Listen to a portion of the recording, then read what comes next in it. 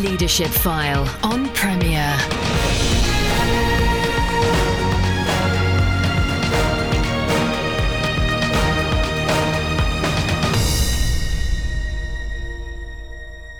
Welcome to the Leadership File with me, Andy Peck, the show that aims to help change the way you lead. It's not uncommon for us to hear the question asked, what street do you live on? Meaning, of course, the name of the street and the number or name of the house. But you may know that there are children in the world who literally do live on the street, in poverty and at the mercy of those wishing to use and abuse them. Thankfully, there are those who are keen that such children do not remain there.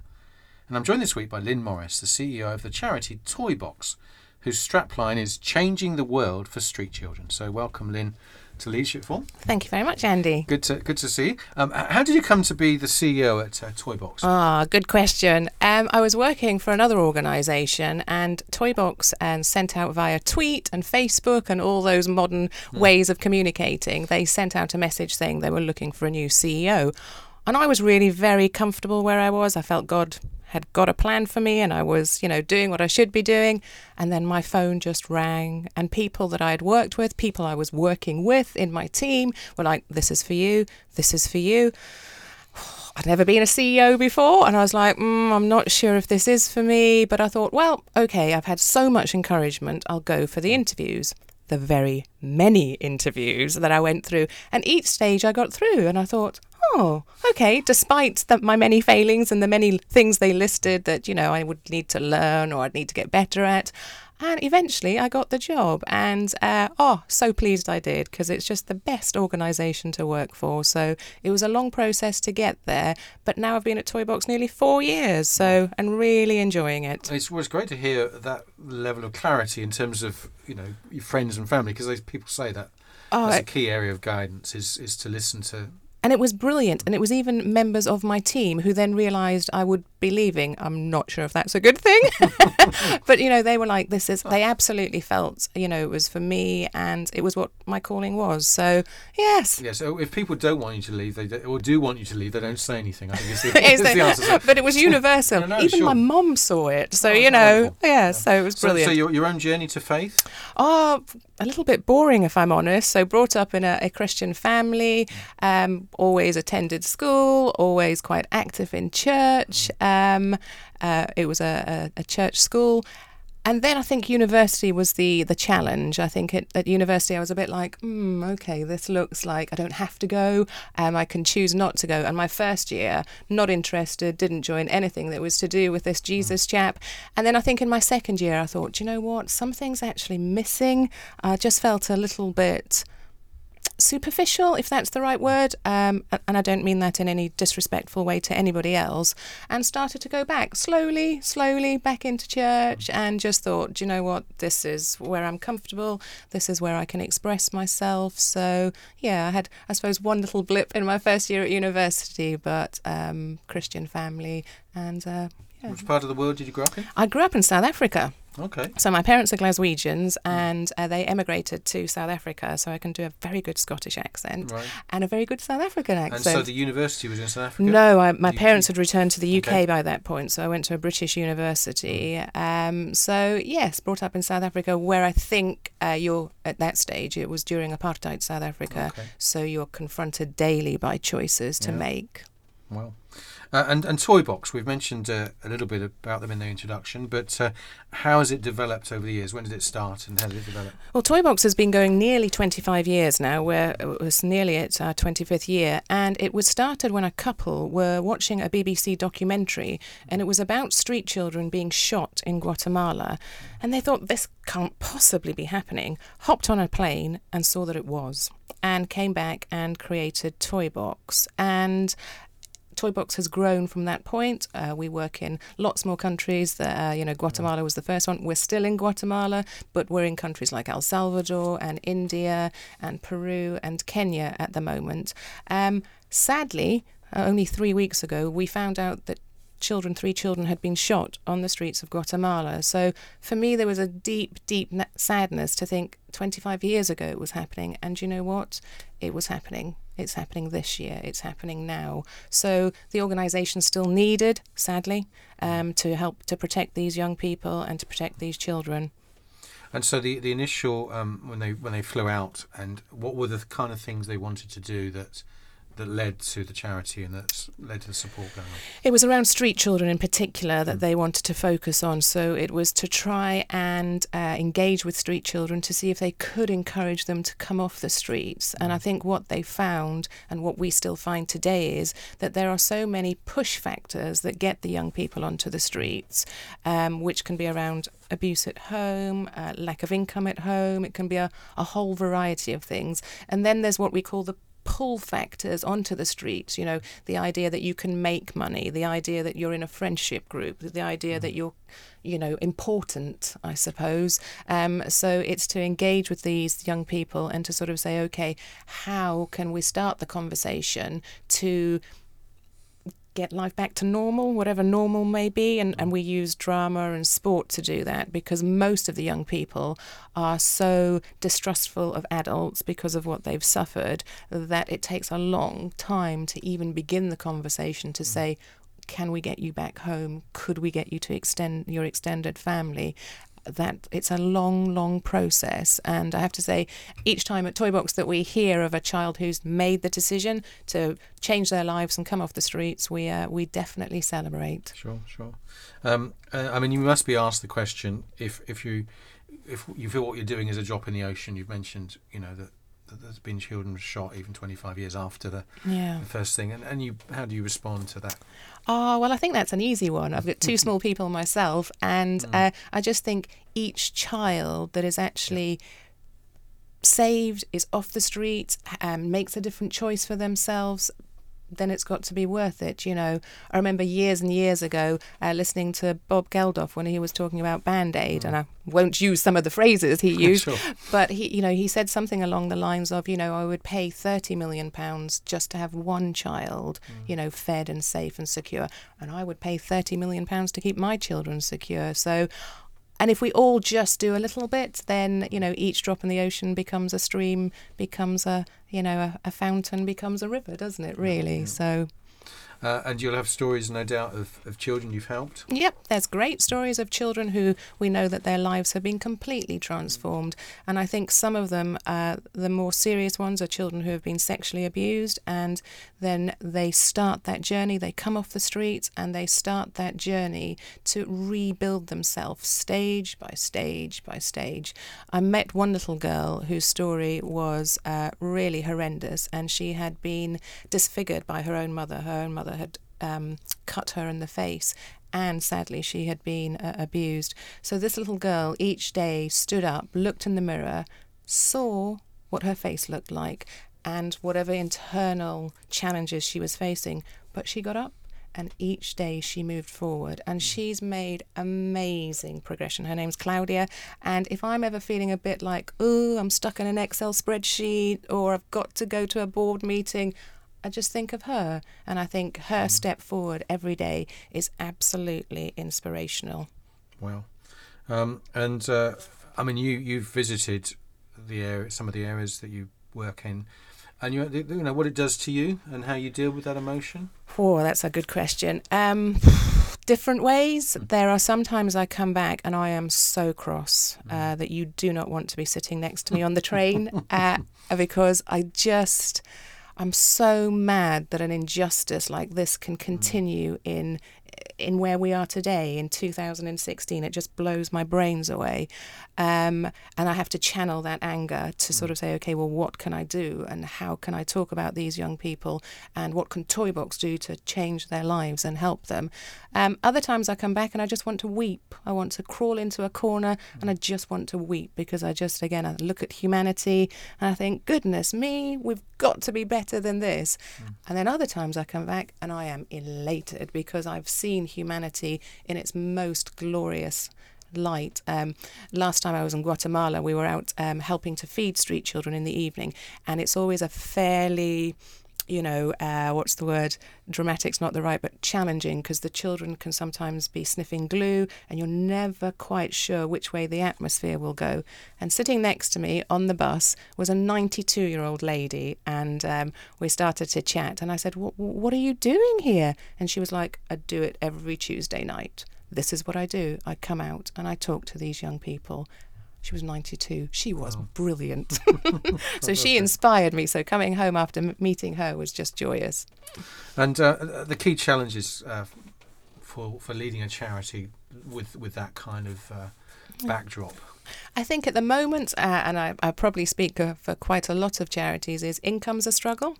And I think also public perception of us is really unfortunate at the moment. I think there's been a lot of negative stories about charities. I don't know whether it's all true or some of it's true, but I just feel that it erodes people's confidence in all of us if one organisation doesn't do what it should be doing and isn't exemplifying best practice. And I think when you enter into working in a charity, you're an emotive person. And when you hear your organisation or your sector constantly being devalued, that can be quite challenging. So I think my job as the CEO is to get my team to say, that's not us, come on, let's lift our heads, let's crack on. And if we make mistakes, to learn from them, to fix them as quickly as we can, to apologise appropriately and to move on. So I think for me, public perception and then the constant raising of income, because we're so passionate to raise as much money as we can, not for the money in its in its own sake, but obviously to support as many children as we can. We're listening to Leadership File with me, Andy Peck. I'm joined this week by Lynne Morris, the CEO of the charity Toybox. We'll be back just after this. Welcome back to Leadership File with me, Andy Peck. I'm joined this week by Lynne Morris. Lynne is the CEO of the charity Toybox, whose strapline is changing the world for street children. We talked before the break of how the charity started some 25 years ago, when a couple were concerned particularly with hearing of children being shot on the streets of Guatemala. And now it's extended to other countries. And we were talking just before the break of the challenges of leading a charity. You talked about the financial challenge, Lynne. How does the mechanism of support take place? Tell us, for people ignorant of Toybox, how they could support. Oh, well, they can pop onto our website, which is toybox.org.uk, and we have got all sorts of different ways people can support us. We have got people could support us on a regular monthly basis. That would be amazing. Obviously, people can give us one-off gifts. We have fabulous people who include us in their legacies, people praying for us, people hosting tea parties for us, people running the London Marathon for us. So there's a huge variety of ways that people can support Toybox. And then the money, how does a child on the street benefit from the money that would be given? We work through partners, because we believe that's the partners know the context, they understand the situation a lot better than us, arriving from Milton Keynes, which is where we're based, and giving our views. So we work through partners, and those partners would then look at children who are struggling. So our work is divided into 3 different streams, and our first stream is prevention, and that's when we realise that a child is maybe spending a little bit too many hours on the street, working on the street. So there is the attempt to go to the family unit and say, okay, what's the problem? Can we help unpack any of the problems? Some of it's bad parenting, so there's parenting classes on offer. Some of it's about income, so it's how we can help families generate more income. Because if we can prevent the child from obviously ending up on the streets, it's a much better place to be in. So that's the first strand of our work. The second strand is around when the child is actually on the streets. And this is by far the most challenging area of our work. And as I said a little bit earlier on, around how to engage with the child and how do we build confidence. How does the adult build confidence with that young person to sort of say, okay, there is another life, there is another choice for you, would you like to take it? So many months can go into children making that decision, and then we do try, if possible, to get them back to family. If family was the problem, then maybe extended family, grandparents or aunts or uncles. And if we can't do that, then it's residential units that the children go into. And then the third stage is what we call our restoration stage, which is where the child is in a safe place but needs to recover. And, that's where psychiatrists and psychologists come in, because sadly so many of the children have been abused. It's what support do they need to start to grasp some sense of normality for themselves and to build their future, to find their dreams and to fulfill those dreams. Splendid.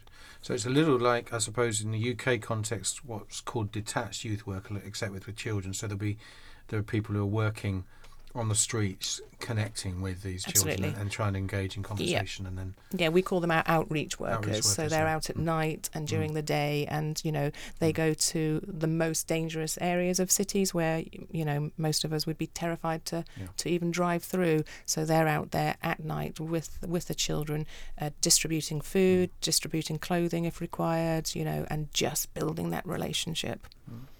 Splendid. We'll maybe come back to Toybox a bit later, but in terms of your leading, and you mentioned how a lot of folk had encouraged you to be CEO, but you've never been CEO before. Nope. So talk about the challenges of that, and what you've enjoyed, and what you try and bring to it, and how that's all worked out for you. Yeah, I've been so blessed because the chair of the board, a chap called David Lowbridge, has been brilliant.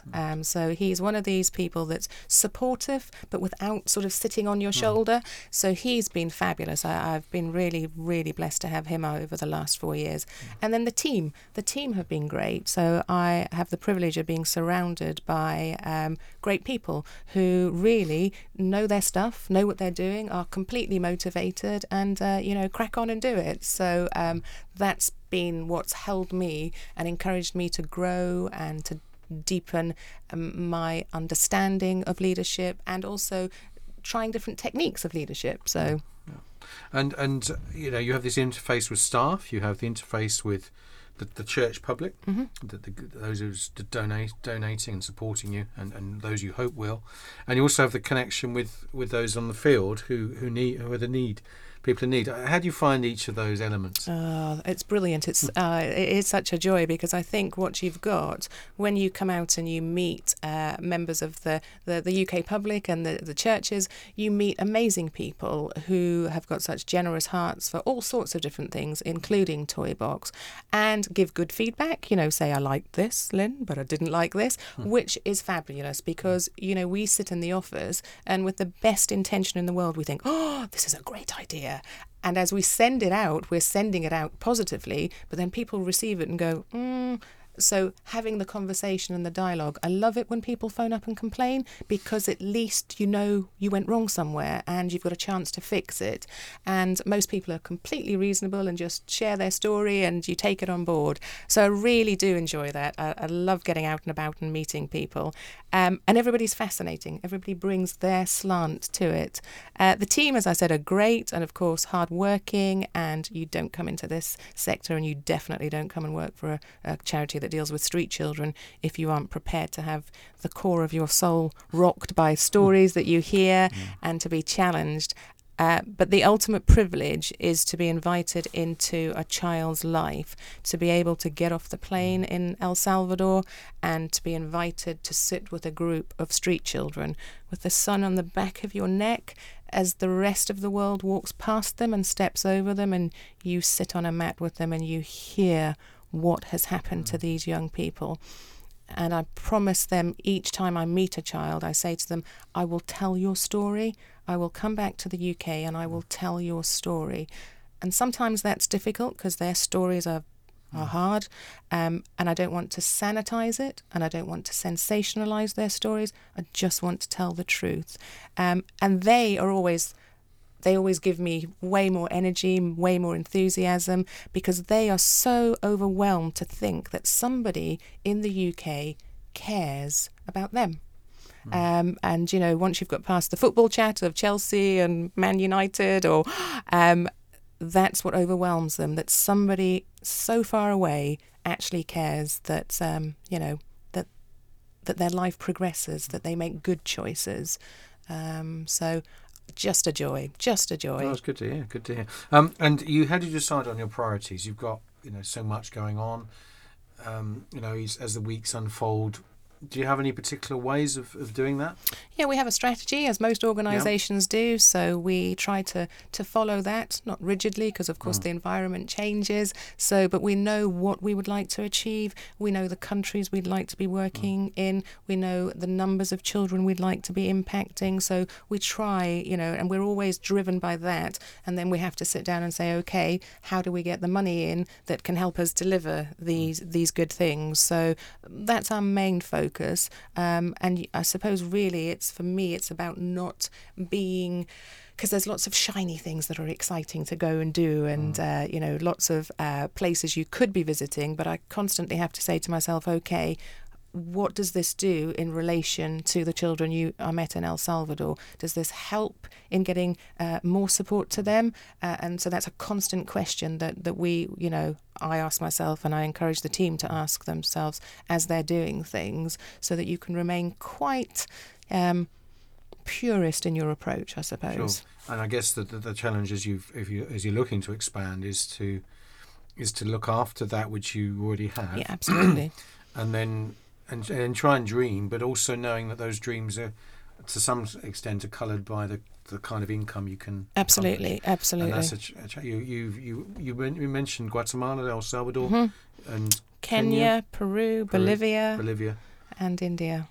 So that's, those are all big places. And which part of India? We're in New Delhi.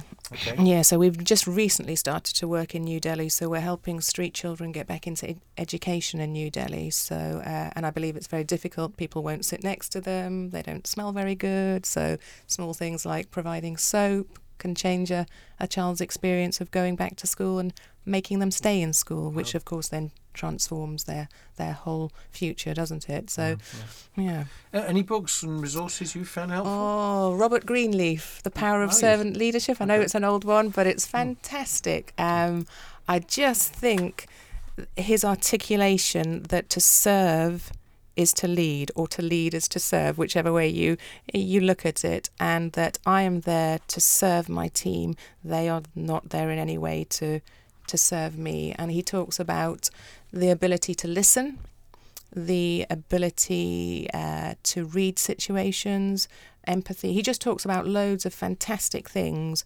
which are about the leader taking a role and behind the team and encouraging and pushing the team and growing the team. Wonderful. So Robert Greenleaf, The Power of Servant Leadership. Okay. Yeah, it's really good. I'm sure you can highly recommend go to it. your local Christian bookshop, or of course Amazon if you must. We want to encourage. We'll be in trouble. Well, yeah, we want to encourage obviously folk to use local Christian bookshops where at all possible. But I really appreciate many sadly have shut, and therefore sometimes Amazon's the only place, or some of the Christian alternatives, of course, Eden and others. He says, trying to dig out of a hole. And to Amazon, we would still like to take your donation for Toybox. Yes, indeed, yes, absolutely. Yeah. Splendid. Well, Lynne, time's defeated us, but it's been terrific to chat with you. The next stage for Toybox, of course, is to keep on keeping on. Keep on keeping on and reach more children. That's that's our ultimate aim, is to do as much as we can. Our vision is a just world with no street children, and quite often people raise their eyebrow at me when I say that, and I think, well, of course it's achievable. Why wouldn't it be? There have been diseases that have been eradicated. So absolutely, and I'm sure Wilberforce, walking the corridors of Parliament, I'm sure quite a few people told him he couldn't achieve what he did. So absolutely, good for you. And just a reminder of the website if you want. It's www.toybox.org.uk. Wonderful, and you can find out more if you have been motivated in listening to Lynne to at least become aware more of Toybox, but also to maybe support that. So fantastic. Thank you very much. So you've been listening to Leadership File with me, Andy Peck. I'm joined this week by Lynne Morris, the CEO of the charity Toybox. You can log on to Premier's own website and you can listen to archive versions of the Leadership File, including this one in due course. Do sign up to iTunes, where you can get all the Leadership File recordings to your listening device, whatever that might be, and then you can listen at your leisure and listen back to other recordings. So I look forward to your company again next Sunday at 3:30. Thanks for tuning in. You've been listening to The Leadership File on Premier. Andy Peck serves as a tutor at CWR, a Christian charity whose courses and publications aim to apply God's Word to everyday life. Contact him via email apeck@cwr.org.uk.